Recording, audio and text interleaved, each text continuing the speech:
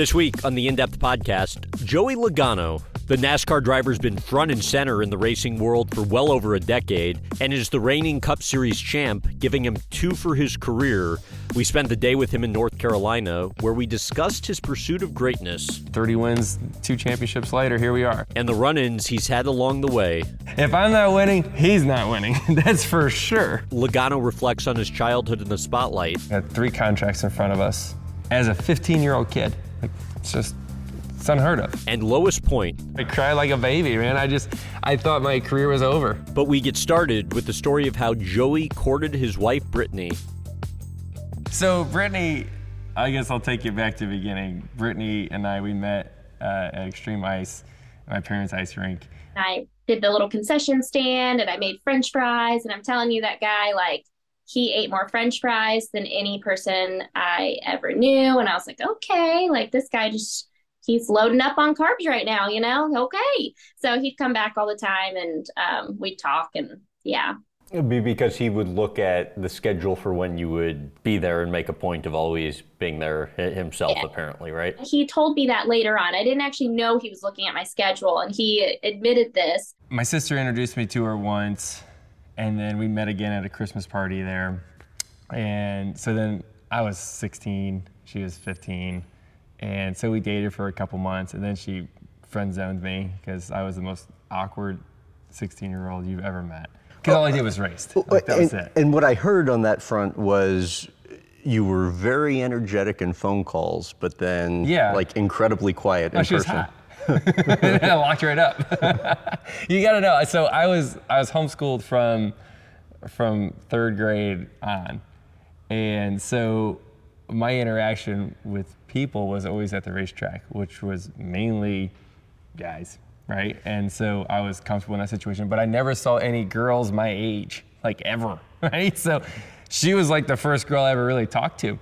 And so I would lock up, I'd just get nervous and stop. So eventually she friend-zoned me, which I don't really blame her. Looking back at it, I wouldn't date me either. I understand your way of trying to hit on her was pull a chair out from under her at a company party. Broke her butt too, but well, that was our break the ice moment. Is that she was going to sit down right in front of me, and it just seemed like the perfect opportunity to yank the chair out, and she went down. She wasn't impressed.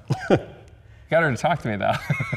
And I was like, okay, this is awkward, And he said, well, I'll make it up to you. And I was like, okay. And he said that he would take me to the ice rink that night, and we went skating, and it was all closed down, and it was the whole, Adam Sandler moment on the ice with the lights down and the music and the whole thing. So take me to the proposal that started at the hibachi restaurant. Boy, you got all the background. Okay, so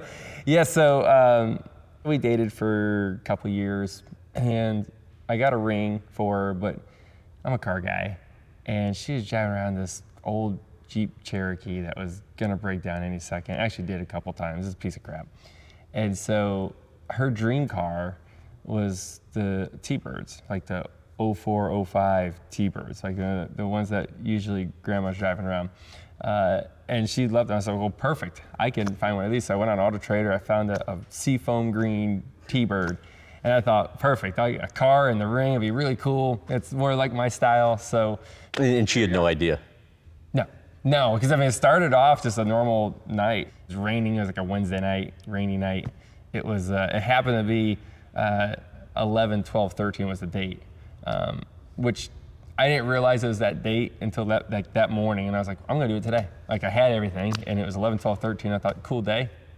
I'm gonna do it today. We pulled up, and it was dark, and there was Christmas lights all up on the trees, and there was this 2004 T-Bird, which that's my dream car. I love it. It is a mint green color. He calls it a granny car, but I'm a granny at heart. And then he surprised me and asked me to marry him. I understand you've lost the wedding ring on a couple of occasions. Well, I'm on number 2. And the first time, what happened?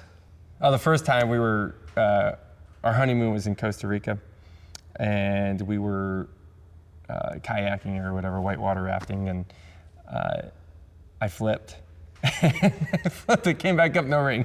So It's actually funny because there's pictures of it. So it had to be like a place where apparently a lot of people wreck, and they had a photographer there, and it has me going down the waterfall before with it on my hand, and then it shows me flipping over, and it's like shot by shot, and then I come back up, and I'm like excited that I'm not going to the hospital in Costa Rica, and I have no ring on in that picture, so it's gone. It's gone. Like there's not even a chance of trying to find it. Didn't like another time, like when you were at a race? Oh, I did. Okay. Yeah, I did in Phoenix. We won the race, and at some point you're cheering, you're yelling or something, and it flew off. And someone found it for me in victory lane, which I'm lucky to have it. So I'm on the backup.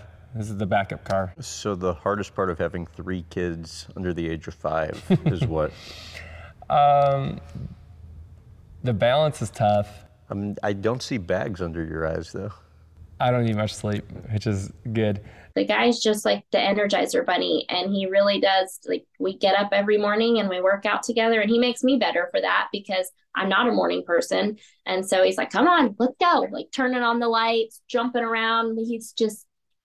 He's unbelievable. For me, the hardest thing is to try to give enough time to all of them. And naturally, like, for me, your connection is usually with the oldest because they can do the most things, right? Like Hudson, I could strap him in his go-kart and he can go. We can go get ice cream together. It's easier. He's 5, right? Jameson, he's 2.5. He's our wild man. he's on the gas all the time. And with Amelia, she's a baby, so you're just trying to keep that one alive.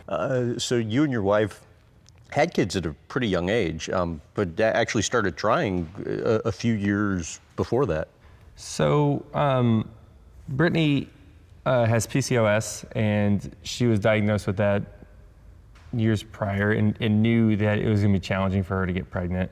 It's a polycystic ovary disorders. So anyways, we knew that was going to be an issue. We went through the IVF process and knowing that's kind of, you got to kind of think that's going to be a 1.5 years or so before like you go through the whole thing, right? It's just trial and error through a lot of that. What was that experience like for the two of you? I think anybody who does IVF is hard, but at the same time, I also feel like we're blessed that we got to do IVF because a lot of people don't have that option. What would you say you most learned from going through it? From IVF, I think I most learned like the depth of his love, I guess, of Joey's, just because I feel like I've always felt loved by him, but I feel like you get sick and you're tired and you don't want to go out with your friends and things that we've always done and like to do together. And the energy level just isn't there as much. And so having Joey there saying, it's okay, like we'll just hang in. And so I think that that's something that I learned about him, and it just made me love him more. It's more stressful on Brittany than it was me, right? Like I'm more like the support, right? I'm helping along, I'm doing what I can do to help. But for women in that situation, it consumes them, right? And because it becomes like their obsession of like, it's a goal they're trying to achieve, right? And it's challenging. So we kind of went through the process.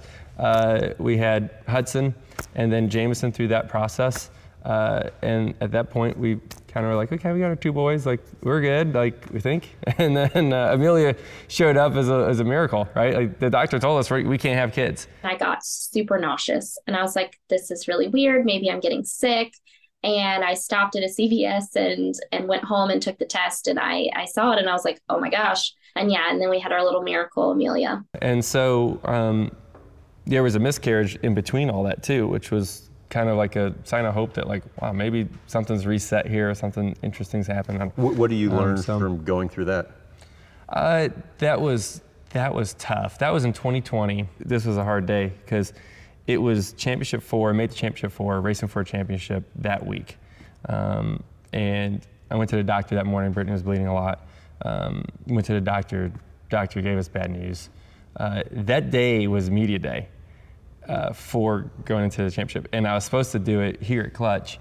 And the doctor's appointment lasted longer. Brittany's a wreck. We're both a wreck. And then I got my phone ringing saying, hey, where are you? You're late. And I'm like, well, a little bigger fish to fry right now. You're trying to figure it all out. And then you got to turn it on and say, hey, I'm ready to I'm ready to race for a championship this weekend, while Brittany's had the actual miscarriage during the race in Phoenix while I'm racing for a championship. Like, it's just an emotional weekend. And we were so close to winning it, actually, and it just all didn't work out. But it's tough. Like, he could have decided to let me kind of cry by myself and do things a little bit more on my own, and I have to go to work, and he could have pulled back. And I feel like that's not what he did. He pulled in, and he pulled me in. It seems like he's had some of the most professional success during times that there's been most disruption or chaos, even if it's positive chaos, in the personal life. And I'm curious your perspective on that.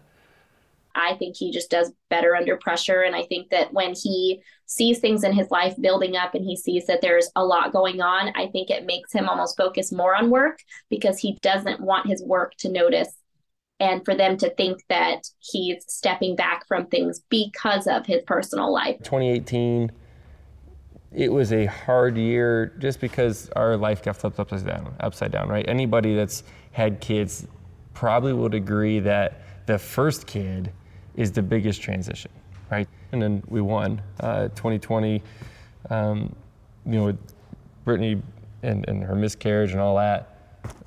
We almost won. This year in 22, Amelia is born, we won, right? So, honestly, I think it's coincidence. I don't see my focus change or having a distraction being a good thing. Like, I just think it happened to work out that way. It's when I'm racing and I'm at the racetrack, it's 100% racing. When I'm at home and I'm with my family, it's 100% family. And that's how I try to do the best I can at everything. Like, it's all the same. Mm-hmm. I owe that to not just Roger Penske, but everybody that works there, my sponsors, the engine shop. Like, there's thousands of people that count on me to drive the car after they've done all the work to get their bonuses, right? That's how I look at it. Like, I gotta do this for them as much as I do it for my own family. Right? They're counting on me for Christmas gifts under the Christmas tree, right? Like, somebody, eventually it comes down to the guy holding the wheel.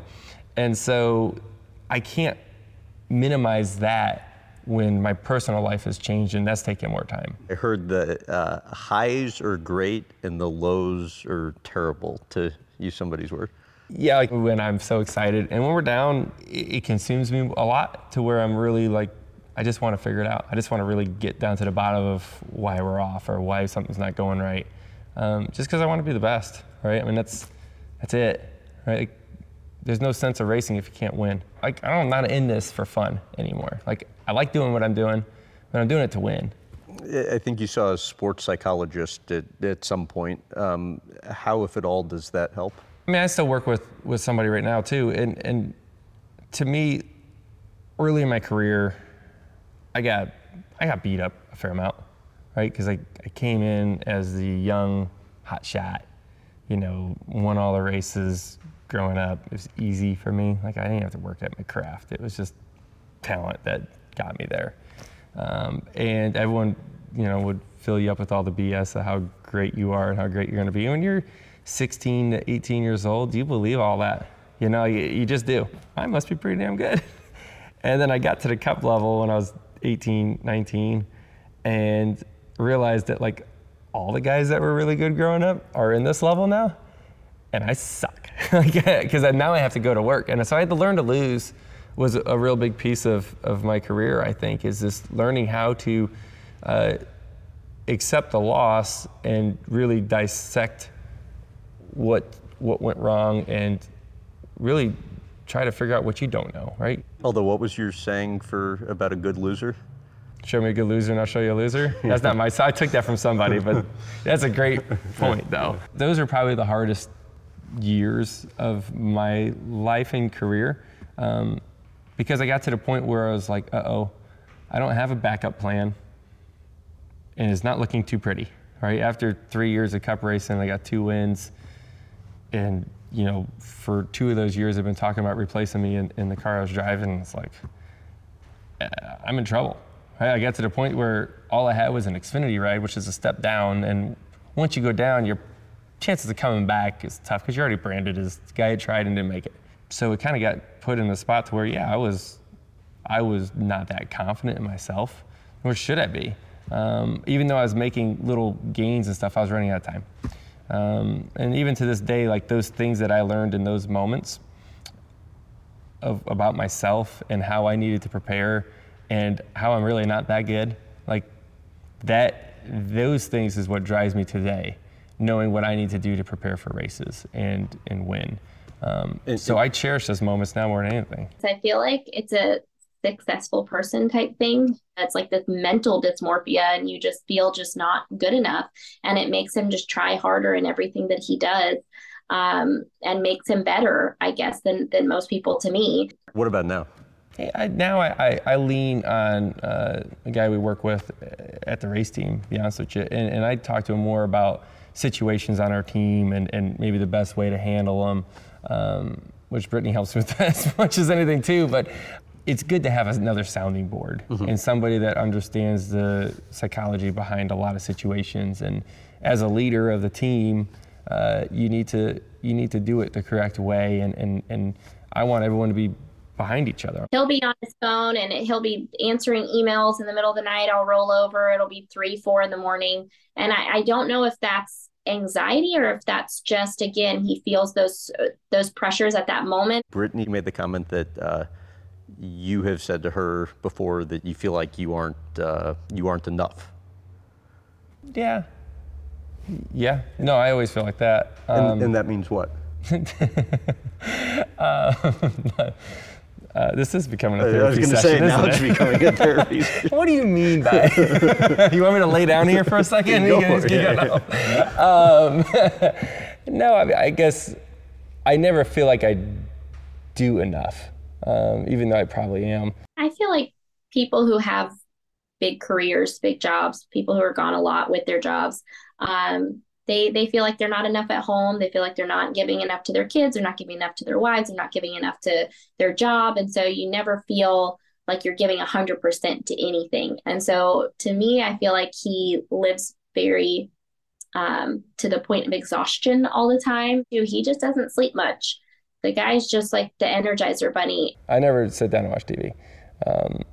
It's go from before the sun comes up till after the sun goes down. Like, that's just who I am, and I don't like missing opportunities. And when you're in the position I'm in right now, which is a great position, right? Like, we just won the championship. You want to take advantage of every opportunity that comes your way, because this is like a great spot to be in, right? God's given me this great platform. You want to, hit it from the foundation side and charitably, like, this is a year, let's hit it hard. Like, I got the biggest platform I can get, right? Top of my sport, let's nail that. My kids are at a very moldable age. Like, don't forget about them. I got to race. We got to back up this championship. This slump that people say you get into after you win a championship. My mission this year is to prove everybody wrong that that's not happened to our team. I prioritize racing in my family, always number one, and then all the other things I feel like I honestly do a half-ass job at. But I always keep racing in my family prioritized, because that's what leads the ship. That's what gets us going. That's our fuel. I know you aren't much of a goal person, but what are your aspirations? Win.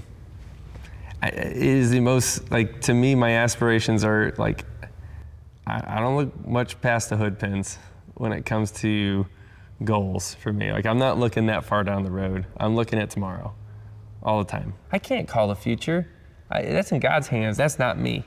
Right? I can try to handle what I can in today, but what goes on years from now, I don't know what's going to happen. You have said before something to the effect of you feel like you probably should have won 4 or 5 championships by now. Why? Yeah. Well, because I should have. Like, I don't know. I look at, my first shot at the championship 4. I don't know if it's I should have. I mean, I hit the wall and made a mistake, right? Like, that kind of the first time in it as young, I kind of needed that. But if I look at, 16 with Carl, racing for the win. He throws a block and we get tangled up on the infield there. Probably should have won that championship. I made the move on the restart to make that happen. I was probably going to get ahead of him, and I was a late race restart. I was probably going to win that championship. 2015 with the whole Kansas situation, we were the most dominant car on the racetrack. We were leading in Martinsville for 4 wins in a row. we were on fire, and we didn't make championship 4 because of that, right? Like, so there's a few right there, right? 2020, I'm racing for a championship in the lead with 30 to go after a pit stop, 2.5 in front of Chase. Boy, this one's in the bag. We're in good shape. Get a tire vibration, can't even see where I'm going. The car goes to hell.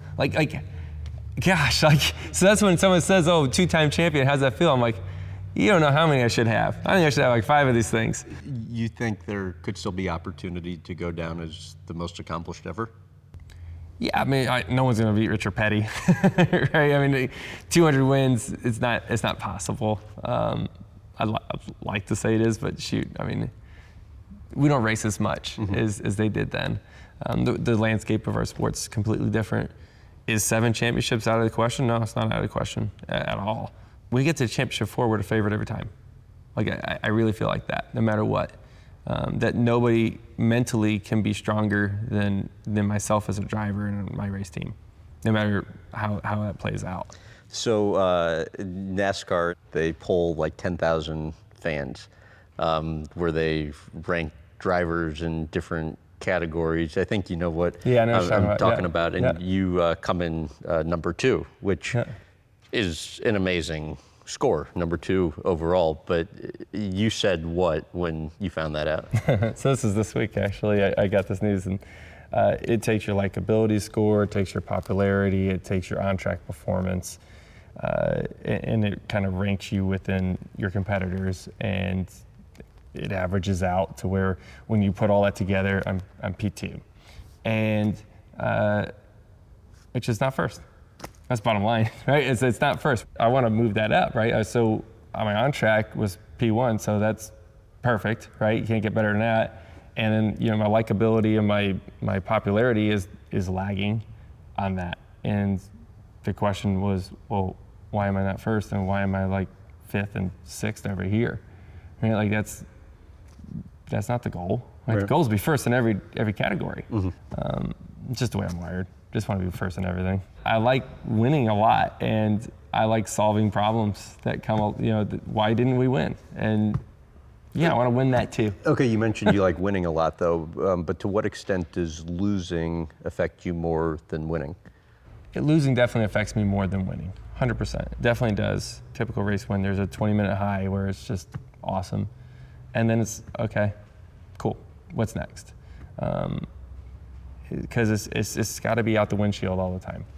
And it's just losing makes you just want to figure out why you lost, and you go back to work. So either way, you get home and you go back to work by the time it's over. Because there's always next week, there's always next year. One of my favorite quotes Roger says is not to trip on your press clippings, right? And which is another way of saying look out the windshield, right? Don't get too reliant on what you did yesterday, because it doesn't matter. You've had run-ins over the years with fellow drivers. It's gotten better, though, and you've acknowledged that. How so? For one, the sport has changed, and 2, I have changed. Not necessarily on the racetrack for me, but how I've handled situations post-race has gotten a lot better. And I've also been around for 15 years now and a couple championships, and that changes a lot too. So what changes in you that causes you to act differently? Well, I think if you look at the sport, when I first came in, I was considered the most aggressive driver on the racetrack, and I was. Now, I'd say I'm average when it comes to aggression. Not because I changed, I'm not any less aggressive than I was, but it's that mentality has been adapted from a lot of the field, and especially the younger guys that have come in since then, right? I came in against the guys who were established, that had been there for a while. They had this give and take rule that on restarts, they weren't like going 3-4 wide. They weren't making the big, bold moves. Like if you threw a block, it was like, I can't believe you did that to me, right? Now it's accepted. You throw a block, it's like, threw a block, big deal, right? Like the game has changed. So a lot of the off-track, post-race altercations go away because it's accepted a little bit. Like to me, I mean, it's simple, right? Everyone talks about this unwritten rule of driver etiquette, and what is that? And everyone probably has a different one. To me, it's you wreck me, I wreck you back, right? That's what it's going to be. And if I wreck someone, I expect it back. Just part of it. Mm-hmm. As it should be, right? It's self-policing that way. Your dad, Tom, who's been hugely successful in his own right, used to get in your ear when you were younger and tell you to go after people. Like, explain why. Yeah, he did. I will say I have regrets on the way I did some of that. I wear my emotions on my sleeve. That's Logano's dad, Tom. At that point in time, if I told Joey to run through a brick wall, he'd run through a brick wall. If I tell Joey, go over there and fight Kevin Harvick, he'll go over there and fight Kevin Harvick. I was a jackass, without a doubt, and I learned a lot. I love my dad. I love my dad. He's got a huge heart, and he's really, really smart. But there's also a point where you have to let your kids figure it out and fight their own fights. The stupidest thing I ever did was we were running Hooters Pro Cup in Florida, and they called some penalty on Joey or whatever, and I went to the official on pit road, and the tower's up there, so he's got his headset on. You tell them this. And the guy goes, I ain't telling him nothing. Or I ripped the headset off the guy's head. I put the headset on me, and I yelled at the tower direct. I mean, it don't get much dumber than that, I could have ruined his career. I was that stupid. His emotions are boom. He's emotional like I am, right? And he's in the middle of it, right? And now you got dad there fighting with you in a professional sport, right? Yeah. And I can't shake that, especially these days. It can't be forgotten. It lives on YouTube. Okay, here's a more consequential one. He implied, when Denny Hamlin got the injury where he busted his back, that he felt like because of him getting people riled up, that something he did played into that. Looking back at that, what do you do differently? I don't know how different it honestly looks. He hooked me in Bristol the week before, showed no remorse and ran his mouth. You opened the door. And wouldn't you have it that we're racing for the win the next week, right? So now you got someone that wrecked you and showed no respect to you or no remorse about the situation and actually talked more crap about it after he wrecked you. And now you're racing for a win, you're going in the final corner. The next week, what are you gonna do? Well, I know one thing, he's not winning, right? Like, if I'm not winning, he's not winning. That's for sure. I don't think I changed that. I don't change that part of it. And Roger called me that night and he said, I got Joey's back. Don't worry about it. He did what he had to do and we're proud of him. That was the beginning of everybody realizing we're not pushing Joey Logano around anymore. He's going to start pushing back. As an old Italian, that's my boy, you're going to fight back. That's what we do. If Denny came up to me and said after Bristol and said, hey man, I screwed up. I didn't mean to get into you, whatever, I would react different, right? It kind of goes to the same thing like I had the Kenseth thing, right? And that was in 2015. We had the best year of my career going as far as wins. Won we were going for 3 wins in a row in Kansas. He fenced me, went in the next corner and said, you're not fencing me. Eye for an eye, right? So I hooked him.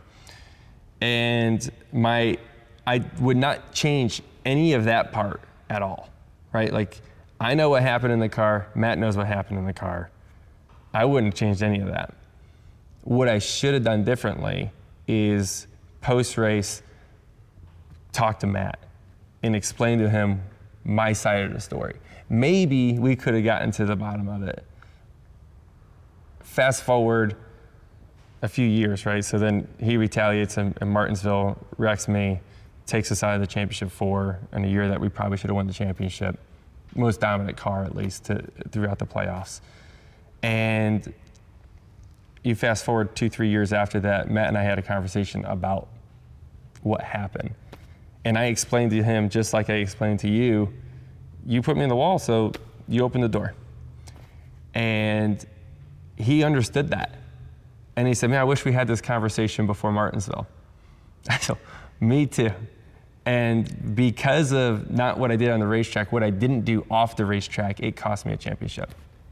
And now I gotta live with that the whole life, right? It's a very expensive lesson to learn, but I learned it. Kyle Busch, you were actually at his wedding. Where do you think the relationship went wrong? I don't know if it's that wrong. I don't know, like we're competitors, we compete against each other. Our approach is different. Our driving styles aren't that different. He may not want to admit to that. But from all the stuff that I look at and review and stuff, we're very comparable.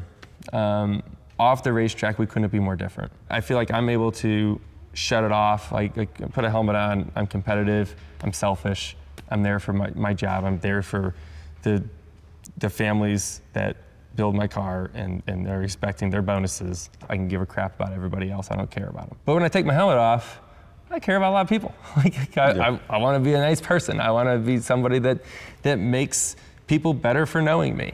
And so I can flip the switch. He's trying to take food off my plate, I'm trying to take food off his plate. Well, that's just competition. He should hate me. I should hate him on the racetrack. Mm-hmm. But when we take our helmets off, we should be able to get along. Mm-hmm. We don't. What about Tony Stewart? It's all kind of come full circle now, and it's funny now. For majority of them, I get along with now, right? Like Kevin and I have a great relationship. Tony and I, he texted me the other day.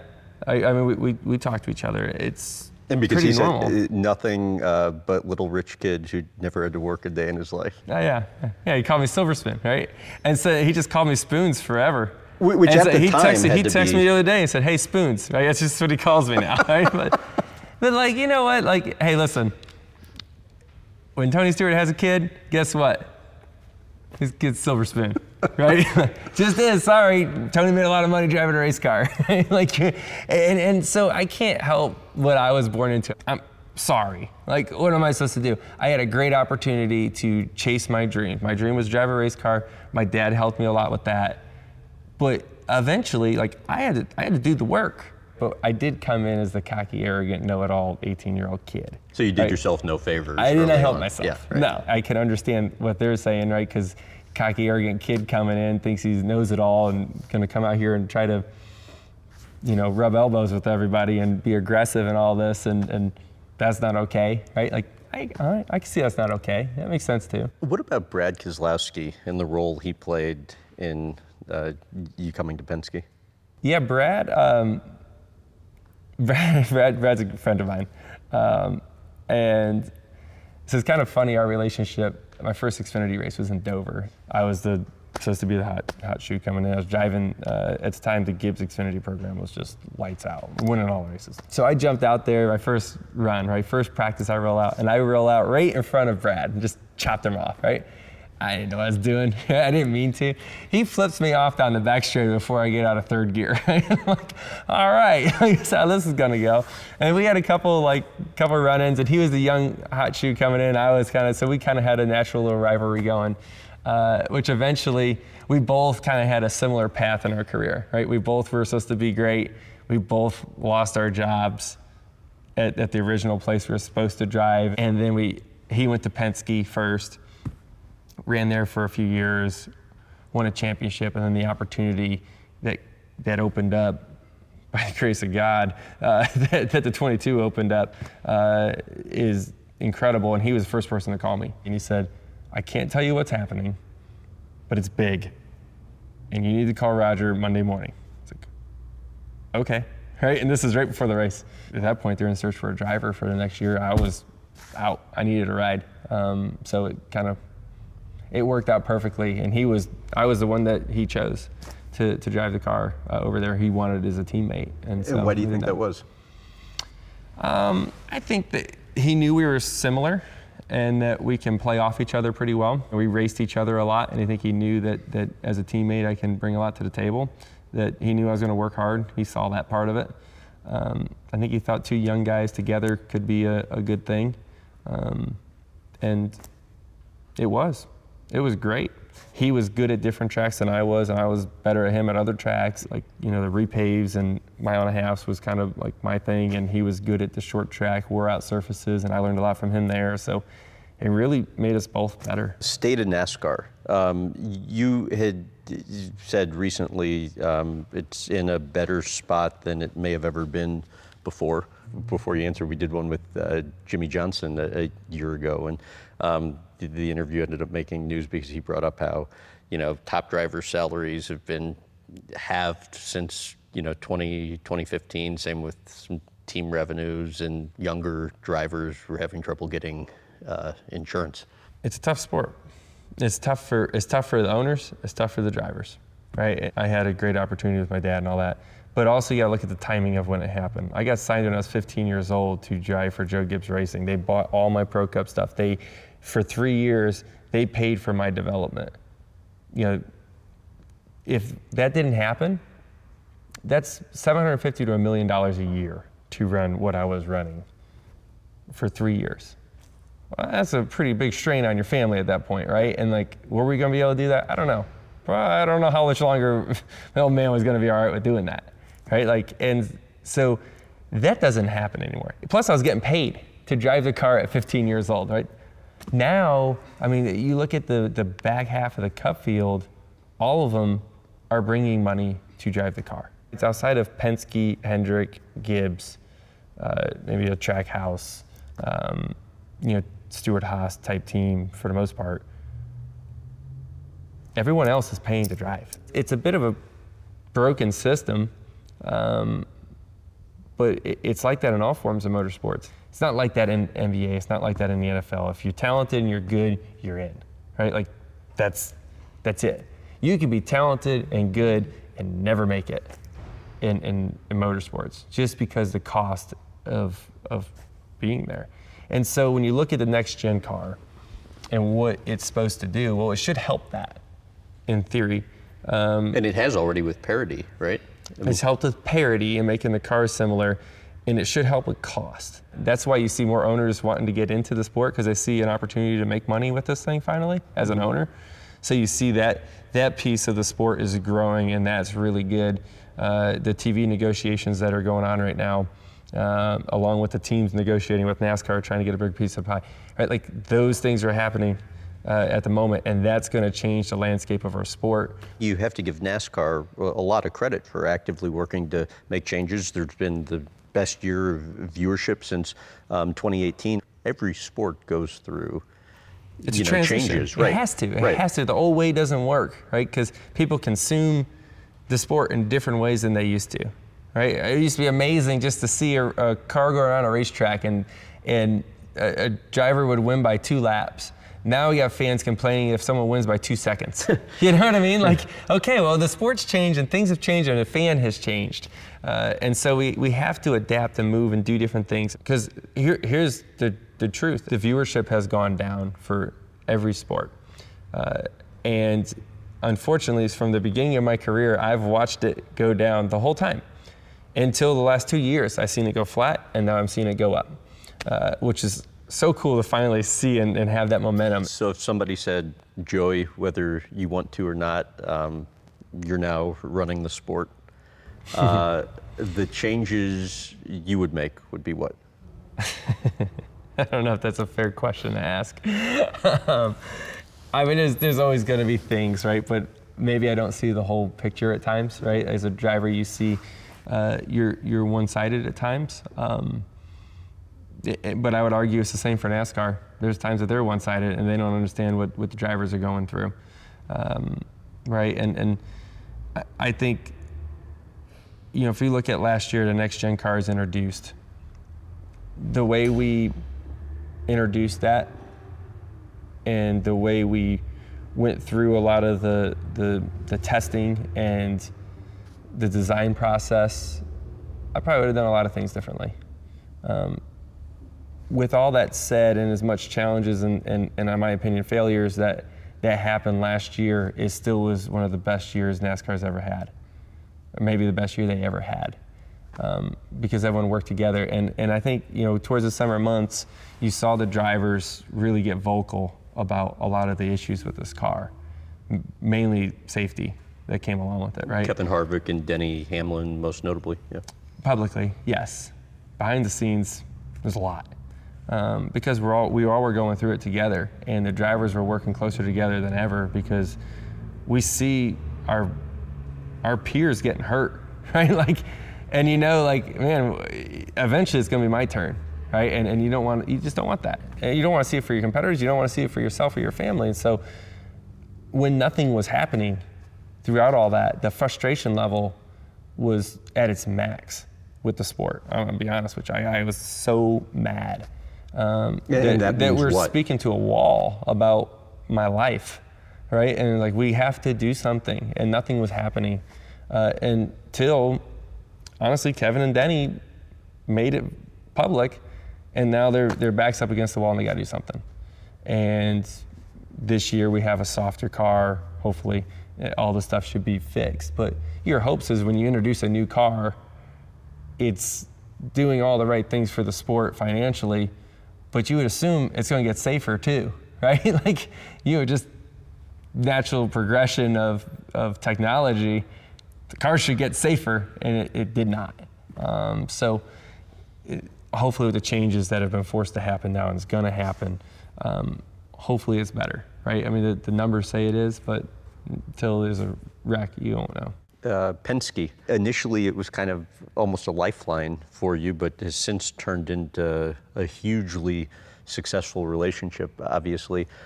You've made the comment before that you and Roger are never complacent. Elaborate on that. Yeah, I mean, we'll look at Roger Penske. Right? I think it speaks for itself. Roger's 80-something years old, and has not slowed down a bit, right? Like, he is just in search for growth all the time. And I admire that about him.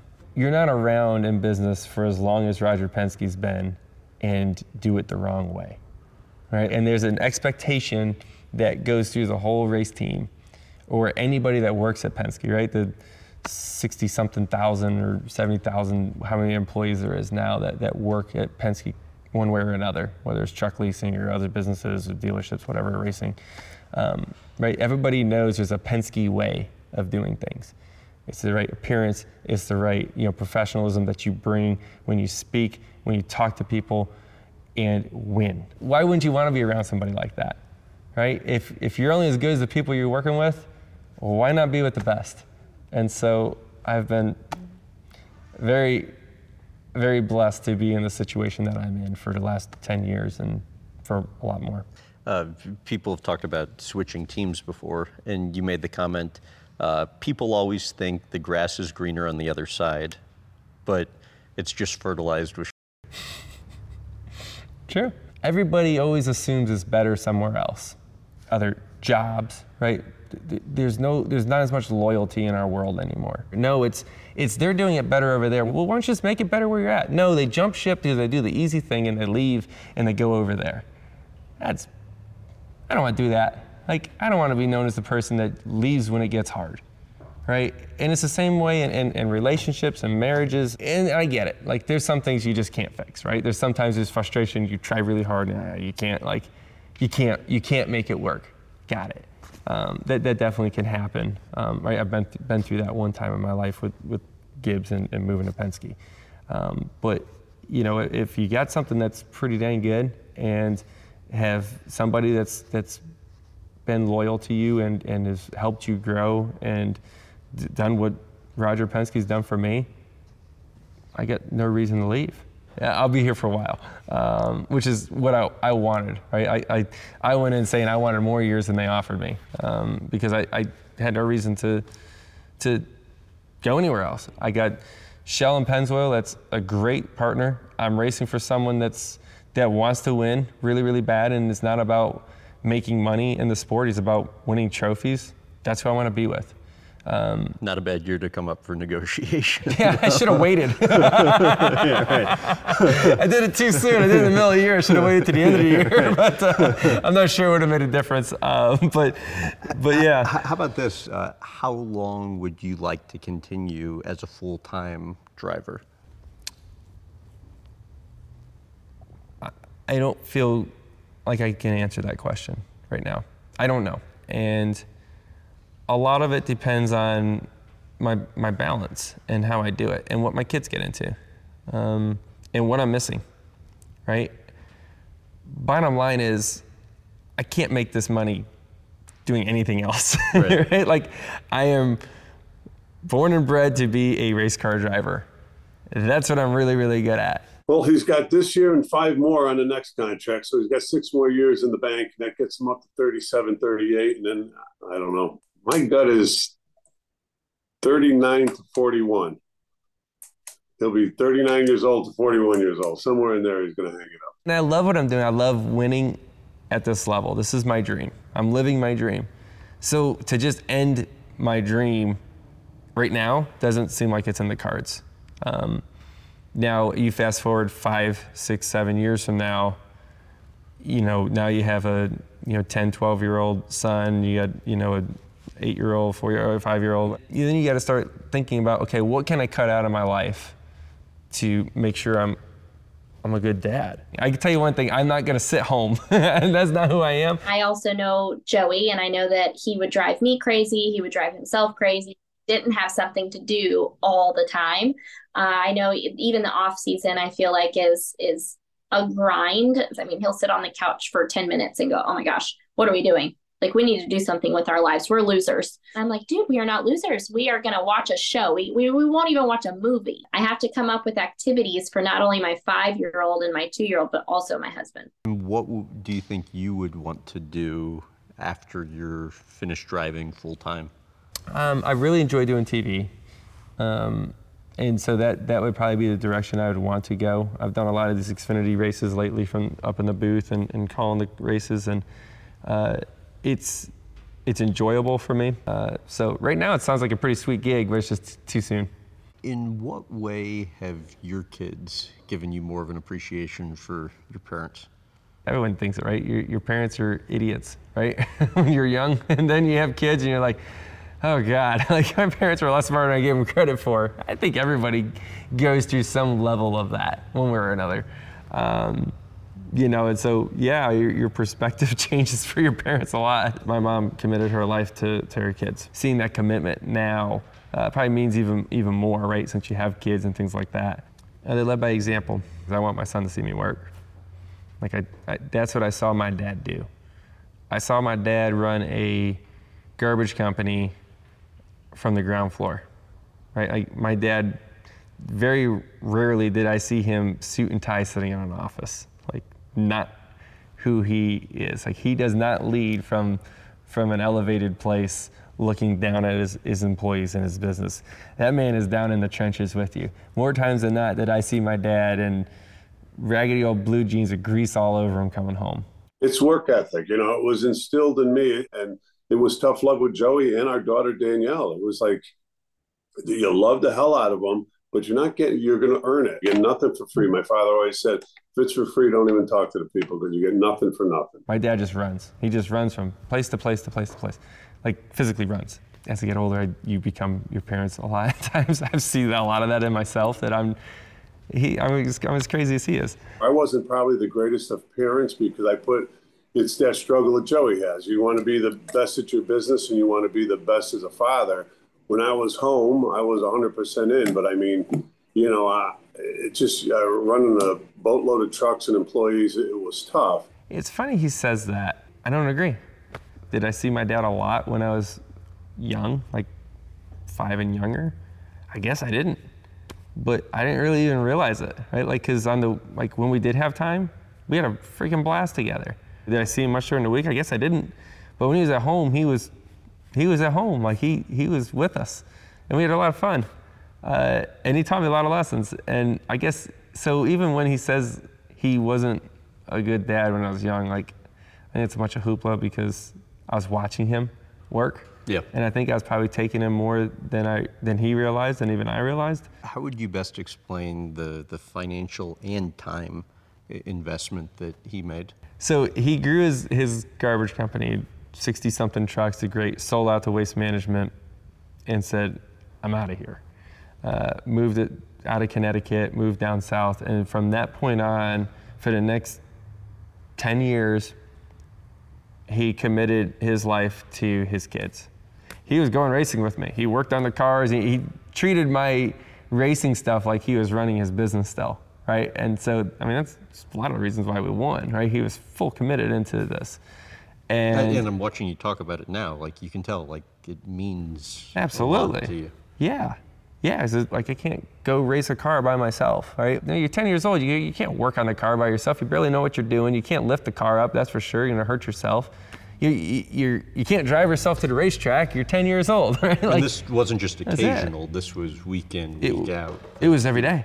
How, when he was 9 years old, was he able to get in races that required you to be at least 12?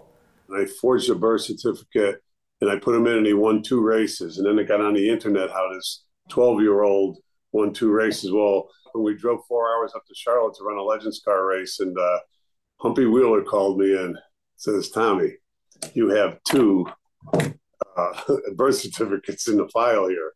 Oh, they forgot to take one out, huh? So we got slapped and had to move to, back to Bandoleros a little bit there. And then eventually your kids get older and you gotta do it on your own. And I think that's where we had a bit of a hard time kind of having some separation, because we built that bond and he felt so invested into my career throughout all that. And then it kind of got a little challenging for a minute, because now, Dad, I can't have you here anymore. Like, I gotta be a man, I gotta do it on my own, but I still want you there. I just want you as a dad, right? Just be my dad. What did that process entail for you? You first recognize kind of the situation, right, of what's going on. And you're young and you're like, I don't know if I can do it on my own, right? You're 19 years old in a professional sport that I'm getting my butt kicked in right now. Can I do this on my own? Like, and maybe he doesn't think I can do it on my own at that point either, right? And so, I just needed him for guidance at that point. And I think it took both of us a second to realize that and then try to understand how that fits in. He needed somebody better than me. And when Warren came, his manager today, Warren had his back and brought it to another level. And it was a level that I didn't. I'm a pilgrim. I'm old school, and you need that new blood. And when they put those two together, I looked in the mirror, I said, these guys don't need me no more. I says, they're smarter than I am. It took a little bit of time. It wasn't the prettiest all the time, but it ends up being good. I can see how it happens, and I learned a lot of lessons from it too, right? Because I can see myself doing the same thing, right? Before you know it, I'm all in too, and I'm gonna be doing it. But you got to pull yourself back sometimes and let your kids fall, and that's just part of life. And I try to put him in a good situation.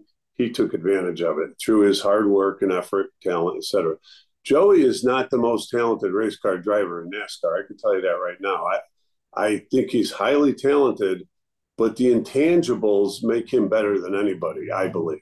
You obviously had as quick of an ascent as anybody in the sport. I'm curious what you remember from the first time you heard Mark Martin make those comments, and then the day you signed the deal with JGR. The question was, if you can replace your seat with anybody, who would it be? He said, Joey Logano. I'm 15 years old. I can't, obviously, but he said my name. So that moment, he said that. We raced the next day and won the Pro Cup race, which time for a 15-year-old kid to win at that time in that series, pretty tough. It was a pretty big deal. And so it was a perfect storm. And before you know it, we had Ganassi, Gibbs, and Roush. We had 3 contracts in front of us as a 15-year-old that had a driver development program to where they were going to pay for our stuff, and it's going to go just like this. Boom, boom, boom. Go Xfinity racing, Cup racing. Right after that, here's your pay. Here's 7 years. Next 7 years of your life right here. As a 15-year-old kid, it's unheard of, right? That just doesn't happen. When Mark Martin talks, people listen because he's one of the most well-respected race car drivers that NASCAR ever had. All of a sudden, everybody had their eye on him. The impact you think having that kind of attention and early success at that age had on you was what? It just made my head big. Right? I mean, next thing you know, you realize that everyone's good and maybe you're not as good as you thought. Randy LaJoie, a good friend of ours, when they named him Sliced Bread, that's not good, because you look like an entitled child. But all of that, I don't regret it, because that's what made him the man who he is today, too. That gave him some tough skin, for sure. And even to this day, like I said,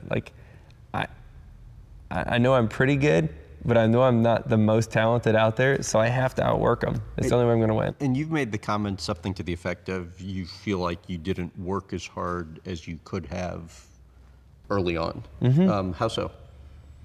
Because I didn't work on my craft until I was 19 years old. I didn't study anything. I didn't go through my own races. I was just fast and I won. Like, it literally was too easy for me that I wasn't learning valuable lessons to make me good when I got there. And your dad told me you did not want to leave Joe Gibbs Racing, and that you could not accept that you were going to lose your ride because they were like family. I grew up in the Gibbs shop. Like, that's where a lot of my teenage years were at. Half of my teenage years were there. And so the people that you get to know, you go to lunch with, you work on cars with, and you eventually know everybody that works there. And to just leave hurt, because those relationships. The day my final race at Gibbs was in Miami, it was like literally like race is over, grabbed my helmet, and was like, well, nice working with you. Nice knowing you. Yeah, it's kind of what it was. Like, I gotta go kick your ass next year. Like, that's my job now. And it was a weird moment. What would you say your lowest point was? At my lowest point, and I don't know if my wife even remembers this, we were gonna eat dinner, and it just all kind of hit me, right? Like, he kind of knew it was all happening. I think I had NASCAR radio on. They were talking about me. He was talking about, like, just all these things that, like, I wasn't that good and that I'm gonna be replaced by Kenseth and all these things that I already knew, but it was like, it was just that moment. Just like, that was it. And it's like the moment it hit me, it was real. How did that come out in you? It sucked. How did it come out? I cried like a baby, man. I thought my career was over. I was talking to, Brittany, and, I was like, I don't know what I'm gonna do the rest of my life. Like, my options at that moment was to drive Xfinity for Gibbs, or maybe have another opportunity at Petty, possibly, right? But neither one was where I was, right? At the time, and if I go down, I'm probably not coming back up to Xfinity. So I'm like, I felt like my career is over. I'm not gonna be a NASCAR champion like I wanted to be. What recalling that right now still affects you? Yeah. I mean, what is it about it that still kind of touches you? It was the fear of not being a race car driver, right? Like, it was all the eggs in one basket. He's kind of like, holy crap, I don't have any other craft. I don't have anything else that I'm really good at. I don't know what I would do. And I think that it also pushed him and put a fire under his butt. And I remember that he won Pocono, and that was kind of the big race. When he won Pocono, and probably one of the toughest things I ever had to do in my life was stick my head in that window right after he won and say, you don't have a ride. I need help trying to find somebody to, so you got to make it public that you're looking for a ride. And the difference that win and those comments in the post-race interview made, you think, were what? I think the win, was big. Penske turned us down, and then that unfortunate situation with A.J. Allmendinger when he got set aside. So that, with Joey winning in the meantime, and then that door opening, it was kind of ideal for Joey. I got the most incredible second chance when the 22 opened up, that I approached everything completely different. Because I knew this is it. I better, don't screw this one up. And 30 wins, 2 championships later, here we are. I feel like people like that, successful people like that, when they get torn down or somebody says they're not good enough, they're not going to be done. They're just going to come back way harder. What do you think you learned about yourself from going through all of that? That I'm not that good. It was the biggest piece of humble pie I could have eaten. And now I have learned how to win. I've learned how to lose, more importantly. Those 4 years of my life are the moments that have completely shaped who I am. Do you think you would have ended up having the success you've had No. if not for those struggles? Not a chance. Not a chance. No, because I'm a way better race car driver now, and a way better person now because of it. The hair.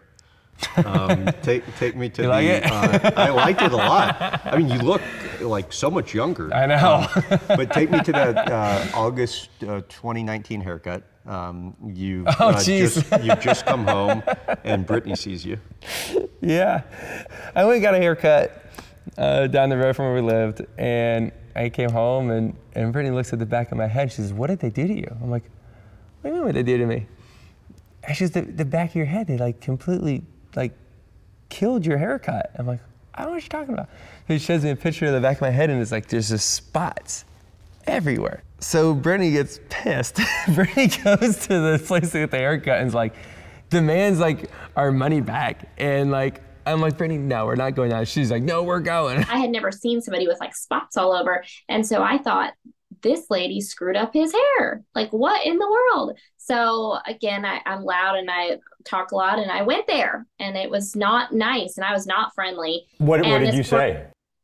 I just told her, you messed up my husband's hair. Like, what did you do? Like, how are you even here? What did you do? It was not a shining moment in my life. Fast forward a little bit, I realized I have alopecia. We went back there and said we're sorry and gave a very generous tip. And, good for you for going back, though. Oh, yeah, we had to. Okay. Are you kidding me?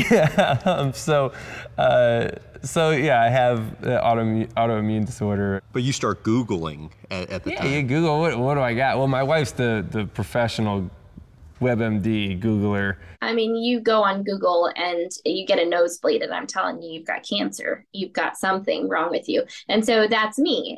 There's always, I'm like, oh my gosh, there's something wrong. What are we going to do? Because after a couple weeks, the spots were still They're still there. Yeah. Like, they're not growing back at all. They're just bald spot. Eventually, you just accept what it is. You're like, okay, well, that's alopecia. Like, it could be a lot worse. Right. Right. And it's just in spots, and it's not like, I mean, other people have it to where they lose their eyebrows and they lose everything on them. And so I was like, well, that's what I got. But, is what it is. It has been kind of eye-opening to just learn about it. And so it's just an autoimmune disease, and you have flare-ups.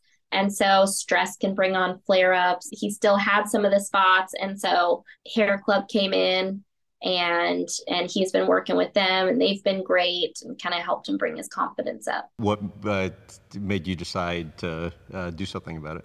I wanted to, do something to kind of stay young looking, right? I was losing my hair, and you can do a lot of different things, and we formed a relationship with Hair Club, and they had a great option for me. And I make fun of him. I pick on him. I keep busting his ass a little bit. I like to do that. What do you say? Oh, Bob's got the old hair. What do you got? Oh, you're gonna try to be like the old man. I keep saying, yeah. So, but it's funny. I like it though. I'm proud that he did it and stepped up to the plate. The first time you saw him after he had the work done, what did you think? He says it's not the reaction he was hoping for. I thought it looked great. I was just shocked, and I'm really honest. So it's just finding like the right thing for him and making sure like the haircut's right and this and that. And so just kind of tweaking it a little bit. He looks great. Your takeaway from the whole experience is what? It's been great, and there's nothing wrong with talking about it, right? For whatever reason, it's something that people don't like talking about, like the alopecia piece of it. Like, people try to hide it or not talk about it. Shoot, I was like, what am I gonna do? Like, I'm gonna walk around with it, and people are gonna ask me what it is. I'm gonna say, yeah, this is what it is. And there's thousands and thousands of people that are dealing with it too. And with this platform, you can actually you can help people by just talking about that and saying, hey, I have it too, and I'm not ashamed of it, right? Like, it's the cards I was dealt. That's what I got. Right. Oh well, you deal with it, and it's really sad for I think it's harder for girls for sure. I think guys can kind of get away with it and a little bit more, but Hair Club kind of they knew that I had that. They do a lot of great things with kids too, with alopecia and giving them hair systems that you can help with that, because kids are mean, sometimes. So to help with kids' confidence and stuff like that, and and just typical male pattern balding that's part of life for a lot of people, and it doesn't mean you can't do anything about it. The foundation. How did the idea come about? Well, the idea of second chances came from my second chance at Team Penske and how I approached it so differently. And I thought, man, if someone had a second chance in life, how different would they be? So we've really geared the foundation towards foster families and foster kids in particular. There's countless kids that are born into the spot they can be in, and it's not their fault. And if you are a product of your environment, they're probably going to do the same thing. We have to break that cycle. If you can change a life in your lifetime, I'd say you'd have a successful life. It's countless, the amount of lives that I feel like we have saved at this point. And that's the why, right? Like, that's the why. My wife asked the best question to me one night, and this is why we started the foundation, is that I was so like 100% racing. It's all that mattered to me. She goes, well, when you're on your deathbed, do you want like trophies around you? Or do you want people around you? And that one just like, it hit me. And I was like, oh, both. That was my answer. I want both. Because the platform from winning lets you do really, really big things from a charitable aspect. And that platform of just talking to people and reaching out to people and being the light in the room, right? Being the person that makes people smile or impacts somebody's life in a positive way, that platform's way bigger when you win than when you lose, right? So I could do both. The goals with the foundation are what? It's impacting as many families as we possibly can, as many kids as we possibly can, and keep that growth and keep, encouraging people to live a life of generosity, right? I mean, that's the number one thing I can do. Attitudes are so contagious that it really can be spread a lot, right? And maybe someone watching this today, right, is inspired to do something big or positive in their life or generous in their life. That's a hard day's work. One of the most impactful and best things that we do is called the JL Kids Crew. And it's all started because a little guy named Jake Leatherman, he passed away, and he was a huge race fan. We went to his funeral, and we all wore our race suits. And he was just a diehard fan that none of us ever met. And it just felt like the biggest, I left here mad. I was sad, but I was mad that we never took the time to meet him while he was with us, like when it really mattered, right? Like being at his funeral was fine, but boy, it was a missed opportunity.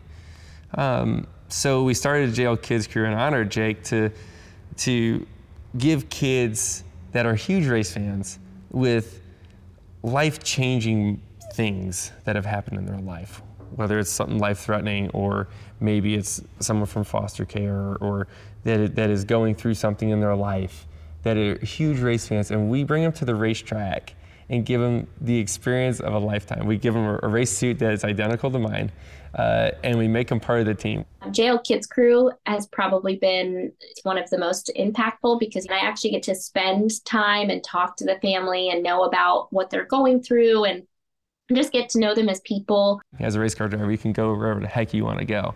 And so why not bring a little kid that's going through a hard time and give them the experience of a lifetime, right? And it's really cool. Tell about Gavin. Gavin's a good friend now. Gavin, he was my first Make-A-Wish thing I've ever done. I was 19 or whatever. He wanted to meet me and go to the Daytona 500. And so Make-A-Wish reached out and said, hey, would you like to meet him? I said, oh, yeah. So we flew to Arkansas. We surprised him at his school. I guess the first thing I thought is this real, or they somebody playing a trick on me? That's Logano's friend Gavin Grubbs. And it took me a few minutes to warm up to it, and then I was like, okay, this is real, and this is really awesome. From there, the relationship just kept growing with his family, with Gavin himself, and as he's gotten older, we've done so many. There's more stories than you have time for about Gavin. What do you think caused you guys to hit it off? I think the fact that we're just both kind of goofy dudes, and have similar personalities, and we make a lot of the same jokes when we're around each other. It was in our wedding. He introduced me when we won our first championship. He introduced me on stage. He keeps a great attitude, and I tell you, his family's the greatest people you have ever met. So it's an amazing relationship that came out of a Make-A-Wish, which is really cool.